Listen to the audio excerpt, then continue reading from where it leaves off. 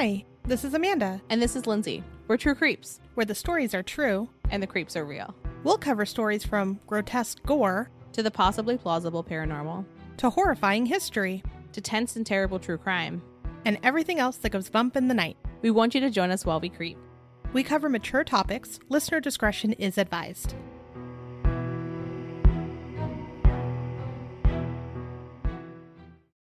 Hey everybody. Welcome everybody to our 10th True Crime Digest. I can't believe we've gotten to double digits. So we're only going to be covering case updates because we've got quite a few. And originally we were going to talk about Daniel Robinson today as well, but we have so much new information that we've learned about his case that we've decided that we're going to give it its own episode. So we'll be releasing that next week. Yeah. And for this week, then, what we'll be releasing is a couple updates, as well as the second part of our Valo update that included a lot of her family members. Yeah, and that'll be in its own episode, though. So you have 2 True Creeps episodes to listen to. How exciting. What a great week. What a great week. Also, just as a note, there are some cases that we cover that have updates that we're going to cover in future episodes for time, but just, keep your eyes peeled. You'll know when you know. Things are happening. Things are moving and shaking. Yeah. So it's a lot, but all good things. So let's just dive in. We have so many. So the first thing I want to tell you about is the Cecil Hotel, also known as Stay on Main, and that's located in California, Los Angeles area. We talked about how it was haunted and how many horrible things have happened, and then Alyssa Lamb, and then how it was shut down for the longest time. And Richard Ramirez. Let's not forget him. I lumped him into the horrible things that were there. Oh, okay. Okay. He doesn't get his own footnote. No, fuck that guy. Yeah, okay, fair. So the hotel was turned into affordable housing. The entire hotel. I love this. Which, wild to me because I felt like just like a month or two ago, I saw something how they were opening a couple floors and now they're just like, whole damn thing, affordable housing. I would say though, like the way the world is, because people like to act like we're not in a pandemic anymore, but the sad truth is that we very much are. And people are not traveling. And when they are, I feel like anybody who I know who's going to a place, they're staying in things like Airbnbs. They're not necessarily going to hotels because they're trying to stay away from other people. I've also seen so many TikToks about how hotels do and do not clean that I am ruined. Did you know that people pee in the coffee pots? Lucky for everyone, I say I'm going to make coffee. I don't make coffee. I go to Dunkin' Donuts and get my coffee. Yeah, because who wants that weird coffee they give you with the powdered creamer? Yeah, no, thank you. But now you're going to look at it and be like, ugh. Have I ever told you about ice buckets too? No, tell me about ice buckets. I refuse to use ice buckets. Even with the plastic in there, with the plastic thing? I don't know how long that plastic's been there. I don't know if that's fresh. Okay, but it's folded. Okay. It has to be freshly folded. What if they touched it? No touching your freshly folded plastic. Yeah, you don't know what people have done. Yeah, no. Because I think touch it, I'm like, oh, a little poke, but with what? Exactly. Yeah, I understand. I understand now. Okay. We're not touching anything. We're bringing our own buckets. We're bringing our Keurigs. I'm just kidding. I'm not bringing a Keurig. I bring Ziploc bags. Full of coffee? No. I don't use ice for anything I'm drinking. I'll put it in a Ziploc bag and make something cool or throw it in a cooler, but I don't want it touching anything that I'm going to drink out of or drink. I've also seen glasses. They just spray them down with whatever cleaner they're using for the bathroom. Fuck no. Give them a rinse and put them down. And I was like, ruined so intensely. I'm sorry for all of the hotels we're ruining right now. I'm not sorry. Be better. Be better. I want YouTube videos of people cleaning hotel rooms and doing it well. That's the type of advertising I want. I want guerrilla marketing of not disgusting cleaning habits in hotels. Fair. Necessary. Anyway, but the Cecil Hotel isn't a hotel. Yeah, so there was a ribbon cutting ceremony on December 14th of 2021. There are currently 600 single occupancy units for low-income people, which is great because that area needs it. They kind of look like dorm rooms. They do, yeah. And I saw, I think it was a TikTok or something a while back that someone's friend or something was a security guard and did a quick one of what a room looks like today. I was like, oh, it's not that bad. Yeah, it looks like a little dorm room. Yeah. I started to say this before, but I went off on a tangent. Surprise, surprise. I think that the reason that they did this was because they probably weren't able to make it as a hotel. You get tons of community grants and tax credits for doing affordable housing. So it behooves a developer to do that. No, that's true. And then also after that documentary aired, there were plans for what the new hotel would be. And there was things like a rooftop pool that was planned. And people are like, that's disgusting. No. And so I feel like some of that backlash might have had them rethink what they were going to do. That's just my speculation. But like, Yeah. how many people were like, ew, I'm not doing that. I'm not paying more to go swim in a pool next to where Alyssa died. Like, no, thank you. No, and also, I don't want to swim in a pool on a roof. I'm afraid of heights. Okay, that's fair. That's fair. So when we say affordable housing, we mean that for people to qualify for the housing, the person needs to make 60% or less than the median income. However, most of the units are designated for people making less than 30% of the median income. And if you've ever been to that part of LA, you know that it desperately needs help. And so this is kind of like a really good step in the right direction to help the people that are in that area. Yeah. And also, most people don't know that they qualify for this. Like, they don't know that they can get that. Right. So I hope that the entire hotel kind of has like a new feel to it too, in a sense. Like, it's not murderers and terrible people staying there anymore. It is people that need help, and hopefully they're all helping each other, and it's a wonderful place to go now. Yeah, I feel like a place that has a dark energy could be scrubbed by hope.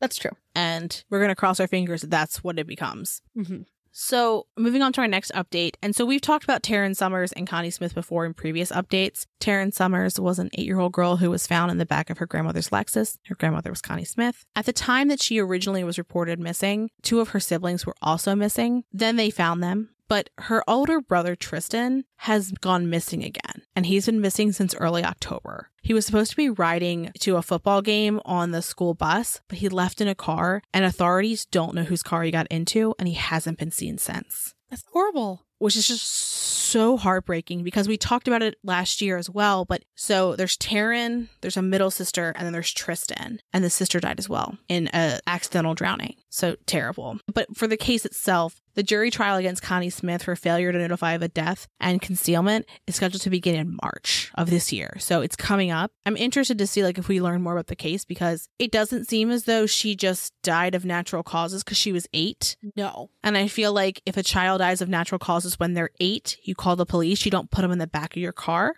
Right. So the next stuff I want to talk about is Jelani Day. We've covered his case before as well. Just a quick refresher. Jelani Day was living and going to school in Bloomington, Illinois. He was studying to be a doctor. He was last seen on campus August 24th of 2021, and his car was found a few days later. His belongings were found in various places, and then his body was found about a week later, floating in the Illinois River.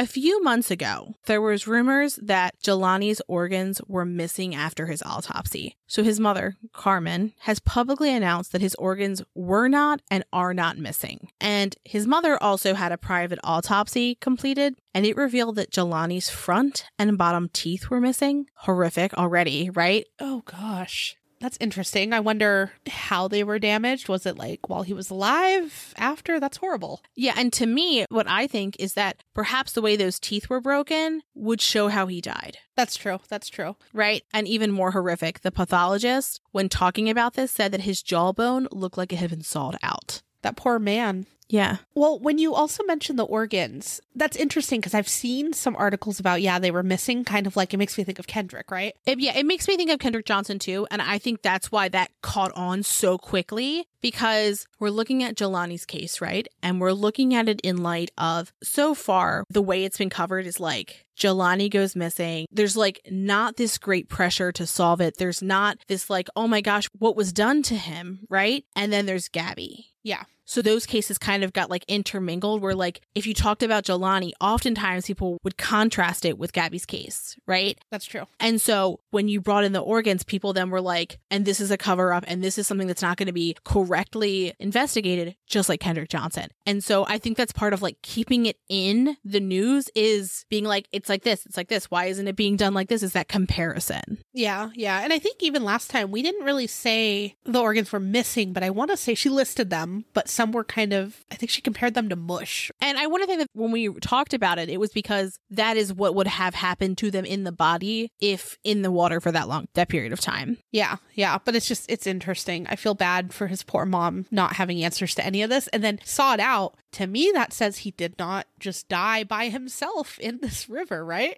Yeah. generally people aren't sawing their own jawbones out. So one of the things that they're trying to do in terms of investigation, which makes complete sense to me, is they're trying to figure out what he was doing in the hours leading up to his death. Fair. And so one of the things they found was that Jelani's professor, Kara Boster, had been texting with Jelani the day before he went missing. And I just want to point out that he was a grad student. And so grad students, they're smaller classes, you're going to have like a closer relationship with your professors. So I don't think it's that strange that they were texting. No. But the texts were about coursework. He was supposed to meet with her the next morning, but he didn't show. And that wasn't like him. And then she texted him and he didn't answer. Then he didn't show up to class. And that really wasn't like him. So she reported him missing to campus police, who then reached out to Jelani's family. And the internet is very intense about her and her family being investigated. It is very real. The last update we had about Jelani, we talked about how his mom wanted the FBI to join the investigation. As of December, they did. And the Jelani Day Joint Task Force was created, and it's comprised of members of the Bloomington Police Department, the Peru Police Department, which is the county where his body was found, the FBI, the Chicago Division, the LaSalle County Sheriff's Office, and the City of LaSalle Police Department, Illinois State Police, and the Illinois Attorney General's Office. So, good. Finally. On December 13th of last year, the Jelani Day Task Force announced a $10,000 reward. By the end of December, rewards totaled $50,000. So in addition to the award from the task force, Jelani's fraternity offered $15,000 and the Day family is offering $25,000. And so like I mentioned, they're working on figuring out what was going on in his final hours. And at a city council meeting in early January, Jelani's brother Steve said that Jelani's death was a hate crime. Honestly, for where he was found, that doesn't sound out of reach. So another one we want to update you on is Juby Monsif. And as a reminder, he was missing from Scottsdale, Arizona. And unfortunately, on December 14th of 2021, Juby's skeletal remains were found. And it just broke my heart, that poor family. He was found 11 miles from his home in a canal pump station located in Mesa, Arizona. So the way that police and authorities are believing that he got into this canal was that he might have snuck through like a fence gate area because of his body frame, that he might have been able to squeeze through it. The autopsy has been done and toxicology reports are still pending. They could not determine signs of foul play and believe that he died hours after disappearing. Well, Juby's family is unsure about that because they have a lot of questions and they're not sure that you can fully rule out that there was no foul play. And they're really hoping for an in-depth investigation. I think that makes sense. When you're looking at all of the facts about his case, I don't see how law enforcement's theory could add up to what happened. Exactly. Me too. So Juby's dad, Najeeb Monsif Sr., put out a statement on December 22nd. And just a note, December 22nd would have been Juby's 21st birthday. Breaks my heart. So there's a few bullet points that I just found really interesting because it says Juby's family side of things versus what they were told by authorities. And some of it I'm just like, I can't explain that. Or like, why would that have happened? I have so many questions too. Yeah. So one of the things we discussed before is the police dogs, right? They were tracking his scent. It led to like an Albertsons area, but there was no video footage. Well, from what Juby's dad says, the scent ended behind an animal clinic, which was in that parking lot. And the fenced gate that authorities believe he would have slipped through that I just discussed would have been the opposite direction. There was no video footage, so we're not sure that Juby could have actually been there or not. It's just weird that the dogs tracked to that area. And then just something that stuck with me that Juby's father said is detectives said the dogs could have been smelling anything. And I'm like, if they're tracking dogs, right? Like they're tracking a scent. Why would you then write them off and be like, well, they could have just been doing whatever the hell they wanted? Yeah, that's like literally what they do. Right. Now, the only thing I would say is that the fact that there was like an animal clinic, them ending there seems interesting. That is true. Just because like that was probably an interesting smell to them. But in the same respect, they're trained to like lay down when they catch a scent of something. So like if they were signaling to their handler that like this is the place where he was, it would be very strange if they were doing that because they were distracted. Right. Yeah. Well, I just expect a lot out of dogs, right? Like I work with dogs. I know what they're capable of. So I'm just like him writing off his own dogs Just kind of discredits him. Yeah, how dare you, sir? Yeah, what's going on in your department? Anyways, so he did bring up too, another interesting fact is the second day of his disappearance, his family asked that divers go into the canal to check the canal. And something that was new to me, I didn't realize canal systems aren't really everywhere. I guess that's an Arizona thing. It's probably other places. I had a very specific idea of what this looked like in my head, and it is not what it is. I was like, oh, it is a body of water connected to things. Because I think I'm thinking of like how our dam systems look here. Probably, yeah. And our dams aren't connected to other things. They're like, it's a dam. Yeah. And where Juby disappeared, I don't know, obviously, the specific street that he lived on, but I've been in that area quite a bit. I even left flyers over in the shopping area where he disappeared. So there are canal structures, and sometimes they're very close to some of the residential areas. So with what police thought is that he could have easily snuck through like a gate area where he could have easily just gotten into the canal, which is true. Like those areas are around. We have one near my house too, where there is no real gate. You could just fall in. Ours doesn't have water all the time, but super safe. That area does, to my knowledge, at least, every time I've ever been over there. So where he was found was 11 miles down at a pump station. So pump station for the canal. And when I was reading that, I thought that meant that he would have traveled 11 miles via the ground, right? Either him walking or somebody picking him up. Like, that's how I read it, not understanding how a canal system worked. And then Amanda described it. And I was like, oh.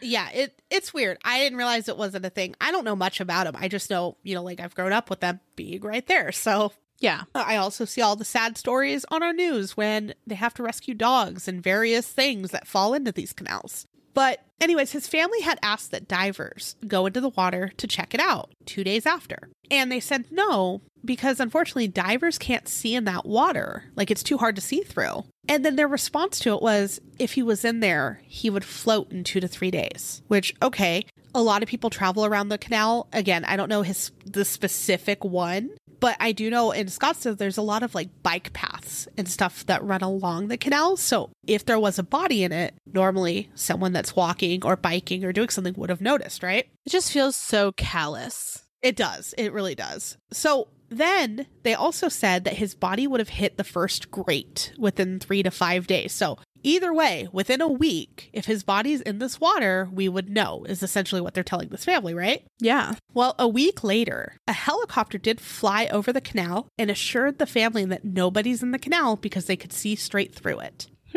Interesting. So like if his body was in there, which the level of decay and that it was skeletalized, like it sounds like he was in water for a long time, but like how was it missed this long is my question. Yeah. So in addition, something else that his father brings up is that his family was told 2 weeks before he was found that all electronics had been checked and no evidence was shown that Juby had contact with a stranger. But during their final meeting with police, they were told that some needed to be examined still. So it's weird that they're like, we've ruled it out, but we haven't checked. But there could be more. Right. That's weird. Yeah. So his family doesn't believe that he found, that particular area by himself. Like they're saying, oh, he went through this gate. They're like, Juby had never been over there before. So if it's out of his routine, we don't believe that he would just walk over there willingly, go through this random gate and then fall in a canal. They believe the assumption is made by police out of convenience because then it ends the story. He fell in, he drowned,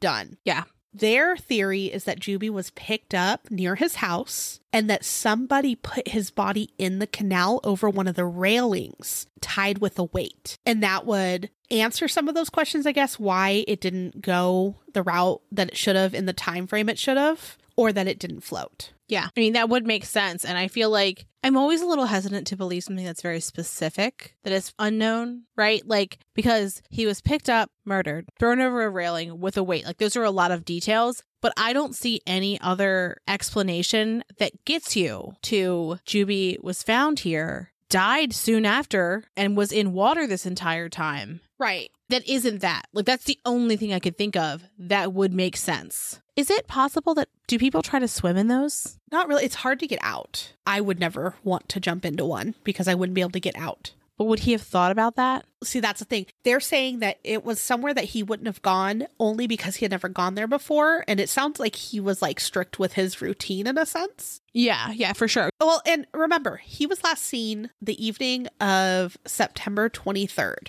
He was found December 14th. So that's a pretty long time frame. And again, I know I say like we have canals here. I've grown up with them. Like I know what they are. I don't know their full operations or like how certain water moves or like how fast it moves. But going off of what Juby's dad is saying, where body would have floated or it would have hit the first grate within a time frame, that is weird that they're told that. And then it's like, oh, but no, he got into the canal station in Mesa, which isn't, I mean, it's 11 miles away, not terribly far, but like, why did it take that long for him to get there then? What else is missing in the story if he did indeed fall in? Yeah, that makes sense. So just an interesting thing that I found in one of the articles from Arizona too is that there was a medical study that was done and it took information from May of 2017 to January of 2020. And it said that 73% of all wandering incidents involving autistic children resulted in a drowning death. That is so heartbreaking. It's a really high statistic. And I mean, Juby's not a child, but yeah, his mindset, they say, is like a child. So it's still weird to me that in the middle of the night, he'd get up and be like, I'm going to go check out the canal right now. Yeah, that doesn't sound like a fun time, especially if it's not a thing that he's familiar with. Exactly. Because, I mean, regardless of who you are and where you are, generally, you don't plan to go to a place in the middle of the night that you've never been to that could be dangerous on purpose. Right. And especially, there's no reason, like what led him to have that thought of, I'm going to leave the house at this moment. Agreed. So that's the last update that we have for Juby. We'll keep updating as more comes through. I'm really hoping that his family does get the investigation. Yeah, I mean, I think at this point, the best we can hope for is closure for them. Yeah. Because whether there was somebody else involved or not, they're going to always wonder if there's no investigation. Yeah. Right. And like it kind of does seem like maybe there was when you look at kind of the facts and the timeline of events and how it unfolded. So I think it's reasonable to have those lingering questions. Absolutely. And that actually does it for True Crime Digest 10. Yeah, this was a shorter one. We also have the Valo update. So you got 2 episodes this week. So when you're done with this, go to Valo. Yeah, a twofer. All right. And with that, have a good weekend. Thanks for creeping with us. Thanks for listening. For more information on our sources, please visit our website, truecreeps.com. If you'd like to follow us on social media, you can follow us on Instagram at TrueCreepsPod, on Facebook at facebook.com/TrueCreepsPod, and on Twitter at TrueCreeps. We'd love for you to keep creeping with us. So if you like this episode, please subscribe, rate, review, and share the show with your fellow creeps.